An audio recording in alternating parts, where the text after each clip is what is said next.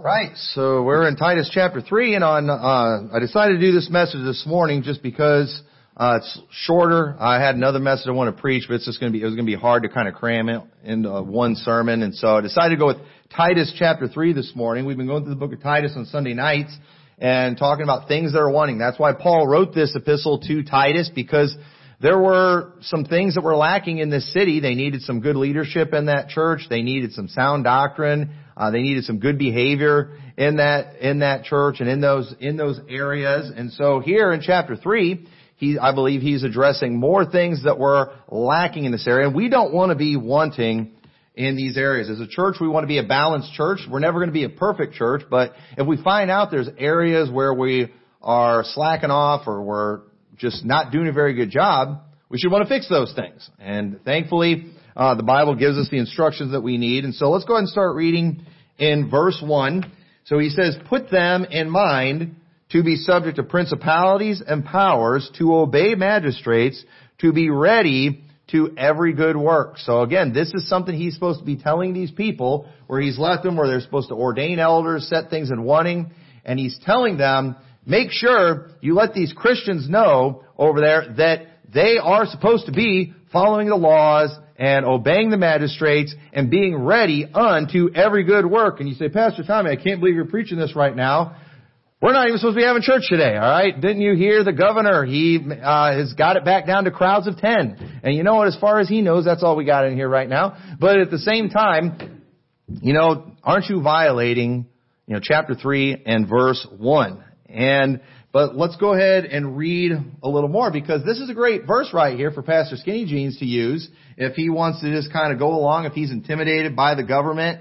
But let's go. The sentence isn't over. Notice there's a comma there. And then it says, "To speak evil of no man, to be no brawlers, but gentle, showing all meekness unto all men. For we ourselves were sometimes foolish, disobedient, deceived, serving divers lusts and pleasures, living in malice and envy, hateful, and hating one another." So notice Paul's saying, hey, because remember, there's things that are wanting here. And one thing that is supposed to happen, it doesn't always happen, but something that should happen when a person gets saved is their life should change. And I'm going to show you in this chapter too that the changed life, sometimes people's lives don't change after they get saved, but they should. People's lives should change. If you're saved today, if you come to this church, we expect you to be different than you were before you got saved. And if you're doing some bad stuff, you're like, well, I always did this. This is what I did for the last 40 years of my life. But you got saved, and now you need to be different. Now you need to change your life. And so Paul is telling these people that, hey, before you got saved, you had some problems. You sometimes, in the past, you were foolish, disobedient, deceived, serving divers lusts. You were doing all these terrible things, but you know what? You got saved, and therefore you should change your life. You should be different. We saw in chapter 2, he says, "The grace of God that bringeth salvation hath appeared to all men, teaching us that denying ungodliness and worldly lust, we should live soberly, righteously, and godly in this present world." God wants Christians to be different than before they got saved. Okay, so Paul, when he's making this statement to be obedient to magistrates, he's saying you need to be different than you were before you got saved. Okay? You're not supposed to be a brawler. You're not supposed to be covetous. Don't be out there getting in fights. Don't be out there breaking laws. Paul didn't say to these people, now go be obedient to magistrates, because remember what you used to do before you got saved? How you used to go to church? And how you used to go soul winning? And how you used to sing praises to God? And that's not what he was talking about. He was talking about evil doing. Because that's why we have these magistrates and people in power, for the punishment of evildoers. Okay? Not for going to church. And it's funny that Pastor Skinny Jeans would use this verse, considering that the Apostle Paul spent a lot of time in prison. The Apostle Paul was getting in trouble with the law all the time. But when he's talking to these people about obeying the law, he's talking about them behaving better than they were before they got saved. Listen, if you were going to jail for doing drugs and selling drugs before you got saved, you should quit doing that. If you were out there getting in fights before you got saved and being a drunkard and doing all these bad things and getting in trouble with the law for evil doing and for hurting people, you know what? After you get saved, we expect you to quit doing those things. I believe a murderer can get saved. But we expect you, if you get saved, especially if you're going to be a part of this church, to quit murdering people. You say, that's very legalistic. Well, then fine, we're legalistic. But I'm sorry, if you get saved and then you go out and you kill people, we're going to turn you in. Okay? You need to go to jail. God expects you to quit doing that kind of thing. And you say, well, so we can keep going. All right. You say, well, we all laugh at the murdering thing, but there's a lot of people, they get saved, and I believe they get saved, and they think it's okay to continue fornicating. They think it's okay to continue living in adultery. I'm sorry, that's really bad too. You should stop doing that. And go ahead and call me a legalistic person if you want, but I don't think I am. I think the Bible told us we should be against that kind of thing, and we shouldn't do those things anymore. But I did it before I got saved. Exactly. That was before you got saved. Now God expects you to be different, and sometimes people get saved, and because salvation is free and they can never lose their salvation, they're wicked enough to think, well, I'm just going to live however I want to right now. And you know what? We're here today to remind you, no, you shouldn't do that. You should not act that way. You should not be that way. And if you were a lawbreaker before, if you were always getting in trouble with the cops before and being arrested on a regular basis, now that you're saved, you know what? Why don't you start obeying those people? Why don't you start following the laws? Why don't you start doing right? And I'm not talking about, following the whims of a crazed tyrant wannabe. Okay?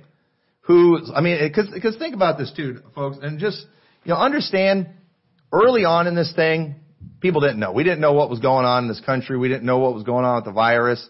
And a lot of good people, they followed things out of caution and just because they didn't know. That was fine. But, we've definitely crossed the line where it's safe to say now that, we didn't need to be panicking like they wanted us to. All right. It's real safe to say that now. We've had multiple instances where judges have ruled these things constitutional or unconstitutional in our own state even. When it comes to our governor's orders, these things have been ruled unconstitutional. Technically, it's not illegal. Technically we're not having an illegal service. Okay? Now don't tell Pritzker that. He thinks that it is, but he's delusional. Okay? Judges have said otherwise. Our Constitution says otherwise. And even if those things didn't say otherwise, our Bible definitely says otherwise. So, how many of you, before you got saved, were going to jail and getting in trouble with the cops for preaching the gospel, for going to church? Because, the kind of stuff that Paul was talking about here was stuff that they did before they got saved. Okay? And that was pretty impressive if you were that good of a Christian even before you got saved. But I don't think that was happening with anybody. I don't think anybody would claim that. So don't get scared of that verse right there. It's nothing to be scared of. You know what? I'm ready for every good work. Because I do think a lot of the laws in our area and the laws in our land are good. I think thou shalt not kill is a good law. I'm glad we have laws against murder. I'm glad we have laws against stealing. I'm glad it's technically illegal to riot and destroy other people's private property, but at the same time, it doesn't always get enforced. Kenosha, Wisconsin. All right, we just saw that yesterday. But either way, Pastor Trendy's interpretation said it just doesn't make sense, considering what Paul is dealing with, what he's addressing, and considering he was always in trouble with the law. But we should never get in trouble with the law for evil doing. Okay, don't be out there hurting people and sinning against God. And those are the kind of things that we shouldn't be doing. So verse 4 says, but after that the kindness and love of God our Savior toward man appeared, not by works of righteousness which we have done, but according to His mercy He saved us by the washing of regeneration and renewing of the Holy Ghost, which He shed on us abundantly through Jesus Christ our Savior, that being justified by His grace, we should be made heirs according to the hope of eternal life. And I love this passage because this passage is proof that a changed life, it comes after salvation and not before. And, the repent of your sins crowd would agree with that, but at the same time too, this proves the repent of your sins, that you have to repent and turn from your sins and quit sinning is a false doctrine, because he's telling these people to do this after they get saved. Okay? After you get saved, and And by the way, that salvation that you got, he says, was not by works of righteousness which you've done. So he's specifically telling them they didn't get saved by works, but they've already been washed. They've already been regenerated by the renewing of the Holy Ghost, and we've been justified by grace. And so then he goes on to exhort these people. He goes on to tell Titus how you have to constantly affirm these things. You have to constantly remind people that they need to do good works, that they need to have a changed life. You know why? Because any of us in here, if we're not careful, we can resort back to our old ways. It wouldn't take much to get some people, some saved people, right back into sin if they give in to the lust of their flesh. If you were a drunkard before you got saved, it would be very easy for you to become a drunkard again. All you just got it, because, and I don't know, thankfully I grew up being taught to never drink, and I've never tried this stuff, so I don't deal with it like a lot of people do. But it probably wouldn't take much to just get you right back addicted to drinking. It wouldn't take much to get you right back to being addicted to drugs and some of those things that you used to do. And we are just naturally bent on backsliding because of this infirmity of our flesh. And we need a constant reminder to forsake those things, to put off that old man. That's one of the reasons we need to be in church. If we're not in church, we're not going to be getting those reminders. We're not going to be getting those motivations that we need to stay close to God and to live holy lives. And we might fall right back into that junk. And a lot of people think, no, if you're saved, you're automatically just going to turn from all that stuff. Not necessarily. And what's funny, people who act like you're just automatically going to change, they will admit that a saved person can backslide and get back into that stuff. Well, the thing is, if God just automatically turns us from that, then why would He ever let us go back to that? Have you ever thought about that? But the truth is, any of us are capable of giving into this flesh and fulfilling the desires of the flesh. And so we purposefully have to make an effort not to do it. And what the advantage that we have now that we didn't have before we got saved is we've got the Holy Spirit inside of us that helps us and gives us motivation and convicts us when we sin or when we're being tempted to sin. But at the end of the day, listen, a changed life is not a guarantee for a saved person. And people just need to get a hold of that, because that's another reason too. A lot of people get saved 17 times because they can't figure out why their life's not changing. They keep on, they're battling temptations in their flesh, and they keep giving into these things, and then they're just like, well, why didn't the Lord spare me from that? You know why? Because you're supposed to walk in the Spirit. God's not going to make you do it. And so what people do, it's kind of their way of blaming God. So you know what they do? They come to the altar and they get saved all over again. Well, hopefully I won't be tempted to drink anymore. Hopefully I won't be, tempted to fornicate anymore. But you know what? Your flesh is always going to be tempted to do those things. And understand, when you go back to doing those things, it was your fault. You did it. God didn't do it. You did that. That was your choice. That was your sin. And I'm telling you, a lot of people, I think, they're just doing this resave business. It's like their way of blaming God for all their sins. Well, He hasn't changed me yet. He hasn't saved me yet. And that's kind of what the Calvinists teach. The Calvinists teach that, if you truly are regenerated, you will change your life. Okay, well, if I go back to drinking, then it's God's fault. Because He didn't regenerate me and He didn't change my life. No, it's your fault. You gave in to the flesh. You chose not to walk in the Spirit. You chose to continue leaving on the old man and not putting off that old man and putting on the new man like God said to do. And it's just people's way of just want to take they don't want to take any responsibility. It's like, I don't want everybody wants a better life. Everybody wants to change their life, but nobody wants to take on the responsibility. So you know what their thing that they do is? They accept this weird teaching that God's just going to save you and God's just going to change you without you have to do anything. And it's like they think I should just be able to come to an altar, shed a few tears, say a prayer, and then all of a sudden I'm just going to be a great Christian after that. Wrong. It's always going to be a battle. And we need to be constantly reminded of that. And I'm telling you, this teaching that, you are guaranteed to have a changed life after you get saved, it's just confusing people on their salvation. And it's causing people to not take responsibility for themselves. And we just need to understand It's your fault. You know, I'd love to see what some of you parents would do if your little kids, all right, if they was reading your theological books, if they followed your theology, whenever you're asking them why they hit their sister, it's like, I couldn't help it. You know, the Lord just hasn't regenerated me. You know, I'm not saved yet. He hasn't changed me. You know, I want to get saved, but you know, I can't choose that. You know, I'm just waiting for Jesus to choose me and make me to repent of that sin, and I'll never do it again. But until then, you need to talk to God.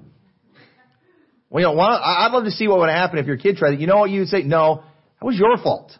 You were mean to your sister. You were mean to your brother. You did that. You would never let them get away with it. But Christians in their theology, that's how they are, isn't it? And it's their way of just not wanting to take responsibility. That's all there is to it. Just need to be honest about that. So verse 8 says, this is a faithful saying, and these things I will that thou affirm constantly, that they which have believed in God might be careful to maintain good works. These things are good and profitable unto men. Now, are these things good and profitable for salvation, or is this good for everybody else? Okay, now let's think about this for a minute. If a changed life is a guarantee, then why was it wanting in this city and in these churches? You know, why did Titus need to constantly affirm the importance of good works? And if the point of good works is to be saved or to prove our salvation, then why did he say the reason for good works is it's profitable for men? You see, as Christians, God wants us to be fruitful. God wants us to be profitable. God wants us to be a benefit to our city and our community and to each other. And if we're not doing good works, you know what? We're not helping anybody. If we're not doing good works, we're not accomplishing anything for anyone else's benefit. And so we should have good works. So we're going to constantly affirm good works. But here's the other thing too. You have all these people out there who think that when we go out soul winning, if somebody believes on Christ and gets saved and then their life just doesn't transform, that they're not really saved. But listen, if salvation makes an automatic change, again, why did Titus need to constantly affirm these things to people in the church? If those of us who are saved and are in church today, if we need to be constantly reminded of these things, then what makes us think we're going to, and we still struggle to change, what makes us think people out there who don't come to church are going to change? They're not. Listen, and we do. We try to follow up with these people. We try to get them in church so we can help them change their life. So they can start getting victory over sin. But it's just bad theology. It's bad teaching to say that it's going to be automatic. It just does not line up with the Bible. But understand, when you don't have works, you will be unfruitful. You're not going to be good for the other men, for the church, for the cause of Christ. And so again, we want changed lives in this church. We want to help people change their life. When we see people get saved, we want nothing more than to see them change their life. It's a blessing because we want good for them, and we also want them to be fruitful. So good Christians are going to be more fruitful than bad Christians or disobedient Christians. Okay? Do you know you're going to get more people saved if you go soul winning than if you don't? Do you know you're going to attract more people to the things of God and Christ if you're living a holy life than if you're not? Did you know you're going to avoid more problems in your life if you're obeying the commandments of God than if you're not? I mean, this is just common sense, isn't it? This is just common sense, and it all seems so easy, but yet at the same time, too, it's not easy. Why? Because we still have the flesh. It's still there, but we need to learn to conquer it. We need to learn to get control of it and to discipline ourselves, and like the Apostle Paul, die daily. And you know what a lot of people are looking for today? They're looking for a church service that they can go to. They're looking for some crusade they can go to where they get all emotionally hyped up with a lot of good music and with all the preaching. And they're going to go there and they're going to have a religious experience and they're just going to feel good and they're going to feel wonderful. And then they're not going to, that night they're not going to have any desire to sin anymore. But the problem is, you just can't live that way all the time. The next day, you got to go back to normal life. And your flesh is still going to be there. It's still going to be there. It's not going to go away. And listen, when you are sitting in church with the Bible in your lap, with a preacher preaching at you, surrounded by Christians, when you've been singing the songs and the hymns and spiritual songs, you feel like doing good during those times, don't you? You feel like serving the Lord. You don't feel like sinning. Most of you, unless you're pretty bad right now, you're probably not thinking a whole lot of nasty thoughts right now. You're not thinking about, bad things because, we're just not in the setting for it. But folks, we don't live in this, do we? This isn't every day for us, but thankfully, we have these reminders, and they help us, and they motivate us, but we constantly need them. You're not going to ever go to just one service, and it's going to give you such a spiritual high that you're just never going to come down off of it.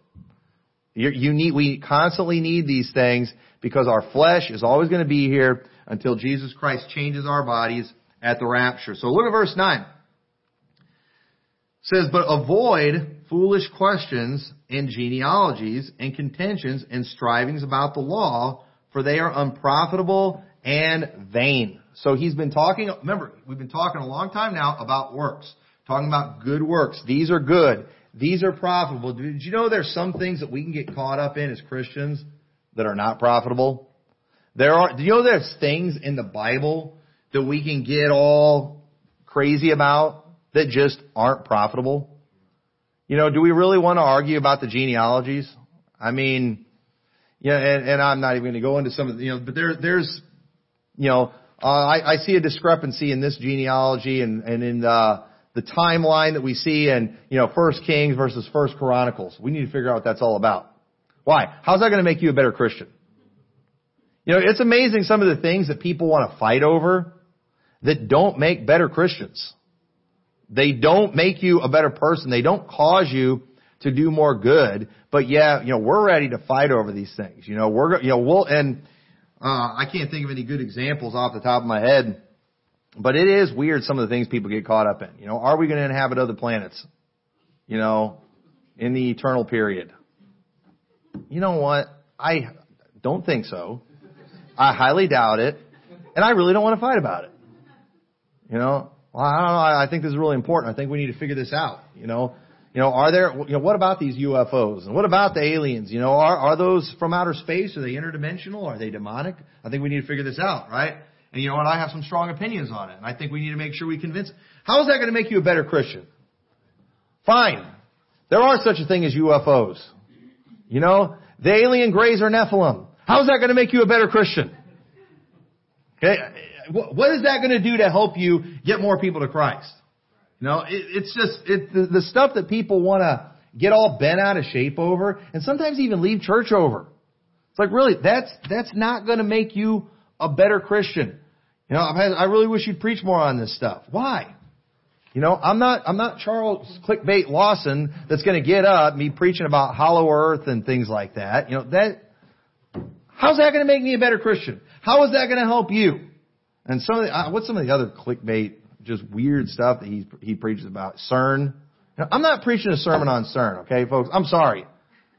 You know what? And if I have to preach a message about the Mandela effect and its effect on the scriptures to you, man, we dropped the ball somewhere, all right? That's all there is to it. I dropped the ball somewhere. I failed somewhere else, and I got much bigger problems than the Mandela effect.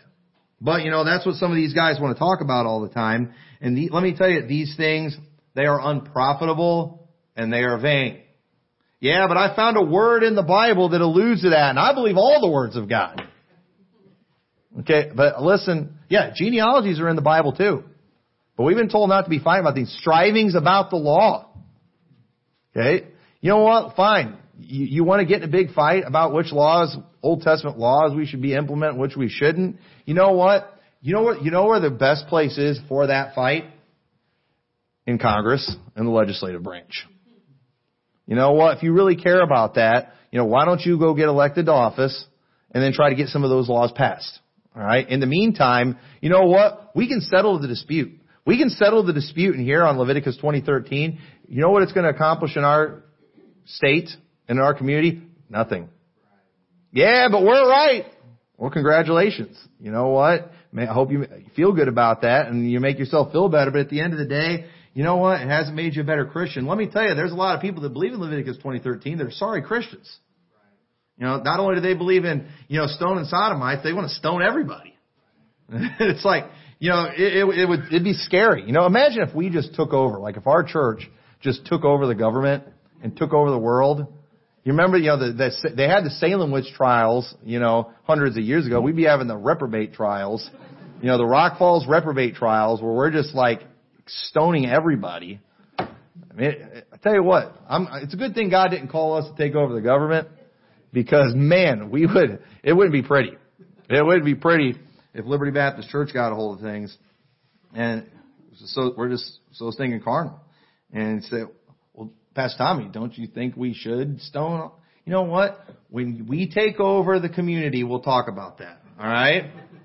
Okay. As soon as we've taken over the community, let's talk about those things. In the meantime, how about we talk about how we can be a better Christian today, how we can be profitable for the cause of Christ today, be profitable to each other today, and we can talk about those hypothetical scenarios when the time comes. Okay? And when you get your own planet, do you, like the Mormons teach and the Ruckmanites teach, do we get to make our own laws? Okay, listen, we'll talk, you figure that out if you ever get your own planet. Okay? Until then, I'm not really going to worry about it. I'm not going to do a study on that this week. Find out, no, all planets are going to have the Old Testament law. I'm sorry. That's unprofitable and vain.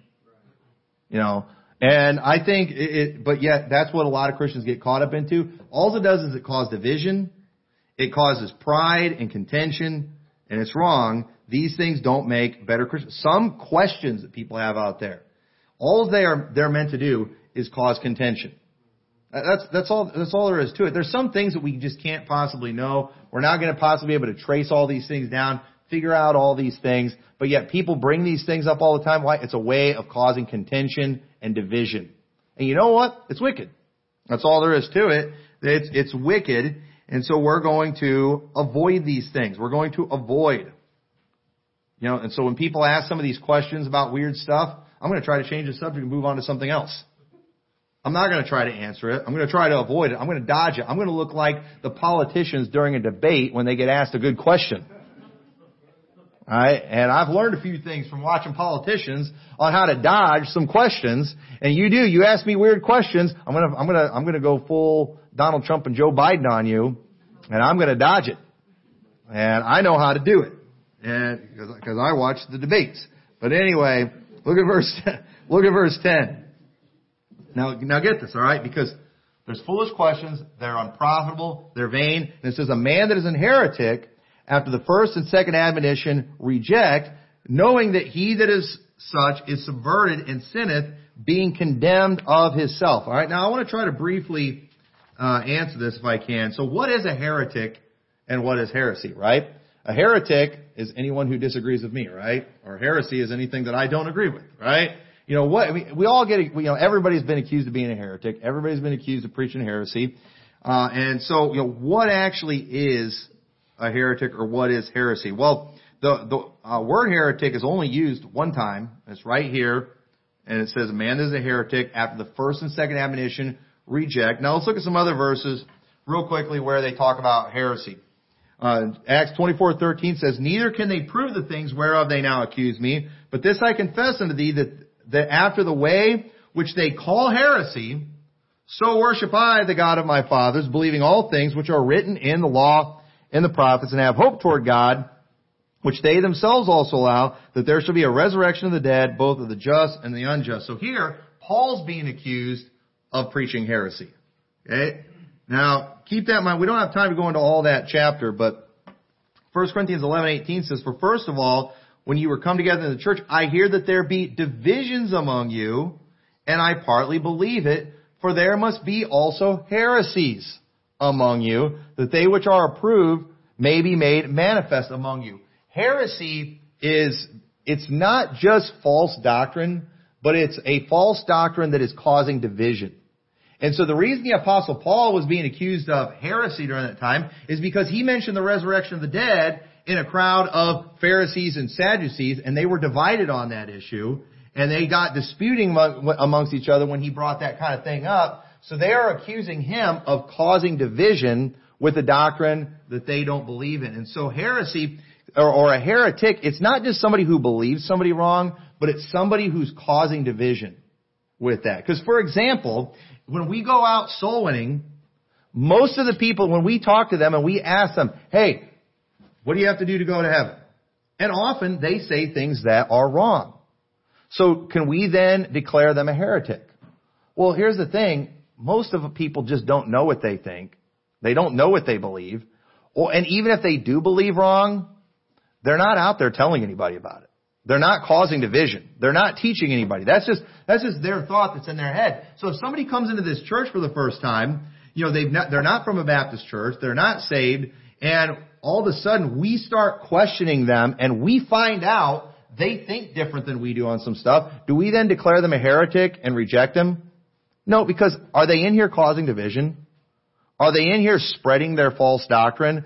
Heresy is something that causes division and something that's contrary to the Word of God. There's a lot of people out there, they're just wrong or they're simple on things or they just don't know, but they're not causing division, so they're not a problem. Okay? And understand there's a lot, for example, there's a lot of Catholics out there. They're Catholics, that's just what they are, but they're not out there trying to spread their Catholicism. They're not out there trying to convert people. Okay? We're the ones that are out there trying to convert people, aren't we? That's just what they are. They don't know. And they might not be willing to give up their Catholicism after the first and second admonition. Does that mean you give up on them? No, especially if it's your family or somebody you love. I'm giving them more than one or two admonitions. But at the same time, though, we're not going to let people come in here and try spreading Catholicism. If they did, we're going to call them out. We're going to give them that first and second admonition. And then if they continue to do it, then we'll reject them. But it's not just somebody who's wrong on things or just doesn't know, especially when they're not promoting that kind of thing. And so a lot of times people, in their desire to find the heretic, they're going and just questioning all these people, finding out that they're wrong, and then declaring them a heretic.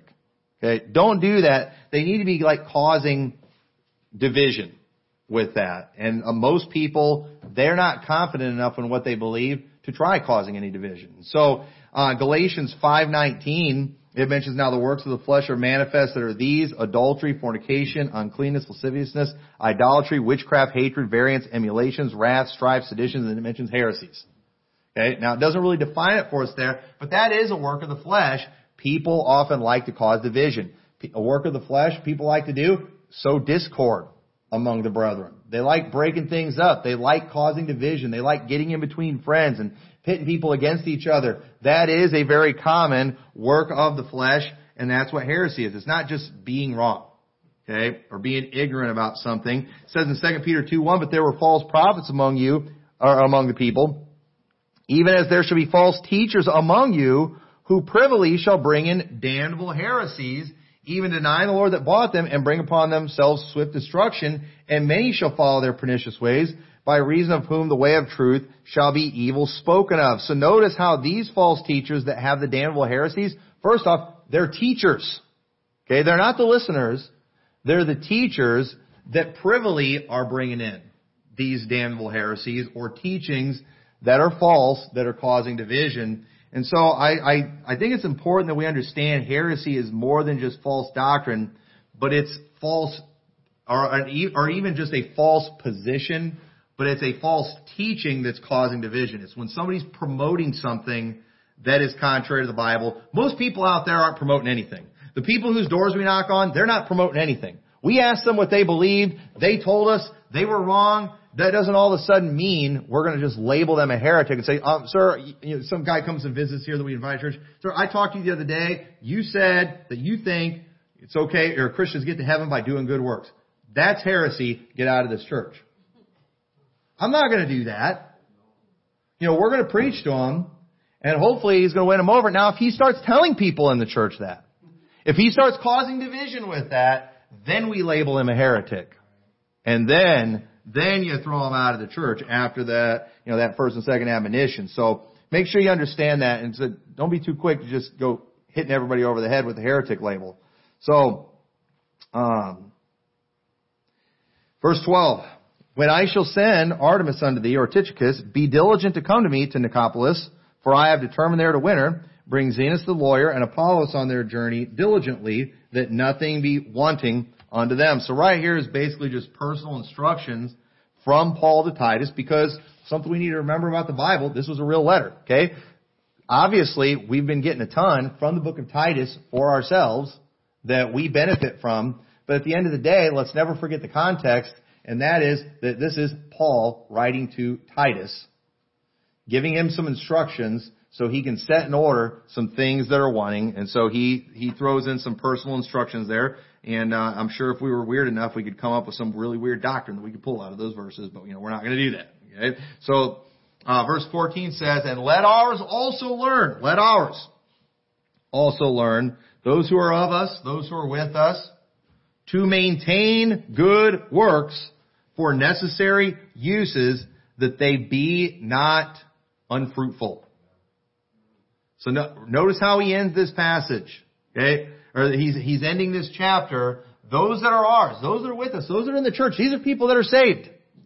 He's saying, let us remind them, let us teach them to maintain good works. Why? For necessary uses, so they won't be unfruitful. Not to prove that they're saved, not so they can hang on to their salvation. Listen, a saved person is always going to be saved, but you know what? A saved person is not always guaranteed to be fruitful. And let me tell you something, if you're saved and you receive seed, you're saved. But if you remain in that stony ground and you don't get some of the junk that's out of your life, you know what? The cares of this world are going to choke you out, and you're not going to lose your salvation. You're going to be unfruitful. You're not going to reproduce, and that's what God wants from us as Christians. He wants us reproducing. And good works, following the teachings of the Bible, keeping the commandments of God, these will make us to be fruitful. These will make us a benefit to our church. We will be a benefit to our community if we as Christians, we will change our lives, especially if you were one that was getting in trouble with the law before. You know what? Police, they should, I hope, our church one of these days has a reputation for making the police's job easier, because we're getting people that are giving them grief all the time saved. And their lives are changing. That'd be a good thing if that could happen. There's people out there, they're on first name basis with the cops, because they see them all the time. They're always getting called out to their house, and they're always having to deal with domestic things. And you know what? Police don't like dealing with that kind of stuff. And it'd be nice if they could see a change in people's life. Hey, we haven't been called out to so-and-so's house in a long time. He hasn't been busted for a drunken disorderly in a long time. It's Friday night. We should be getting a phone call. And they find out what happened? He got saved. And he doesn't act that way anymore. That would be a wonderful thing, and that's something we ought to all strive for. That would help us be more fruitful. If maybe if the cops in our area are seeing people's lives transformed, you know what? Maybe they'll look into what's transforming them, and maybe they'll get saved. And then, if think about this, we have a police station that's full of saved people. They're probably going to have a tough time coming by here and trying to shut us down. That's just the way I feel about it. So, we need to be, and if we're doing good works, that's more likely to happen than if we're being bad and not changing our life. And so last verse 15, all that are with me salute thee. Greet them that love us in the faith. Grace be with you all. So the book of Titus, it's a great reminder of what every city needs. Every city needs a church that has proper leadership, that has a congregation of people, that has many people in the church that are living holy and righteous lives.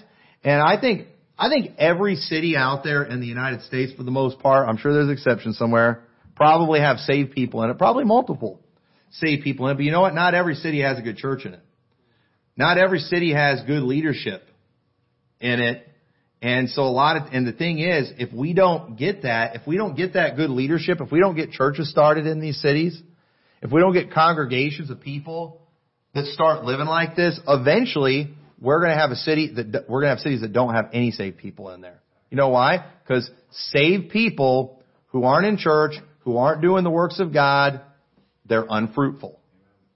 And eventually, you're going to have a city with no righteous people in it. And I'm sad today to what I'm seeing going on, because I'm seeing a lot of saved people in a lot of places, in a lot of cities, but I don't see churches there. I don't see leadership there. I don't see a lot of good, holy living with people in these places, even though they're saved. We run into saved people all the time here in town when we're out knocking doors. They're saved, but you know what? They're not in church. They're not living for the Lord. They're not reproducing. Listen, they're gonna die and they're gonna go to heaven. But if they're not reproducing, if somebody out in this area is not reproducing, then eventually we will have no saved people in the Sterling Rock Falls area, and that's not going to be a pretty thing when that happens. And so we need to make sure we, as Christians, if you're saved today, let's have that change. Let's not that be wanting in our church. You know, I want to have a church not just full of saved people, but people who have changed their lives and are living for the Lord. That's what we want. So with that, let's pray. Dear Lord, we thank you for your word. Dear God, I pray you'll help us to follow these things. Help us to just remain vigilant and to be ready to do good works. And I pray that you will help us through those good works to be fruitful and to be a great example and a great help to this community. In your name we pray.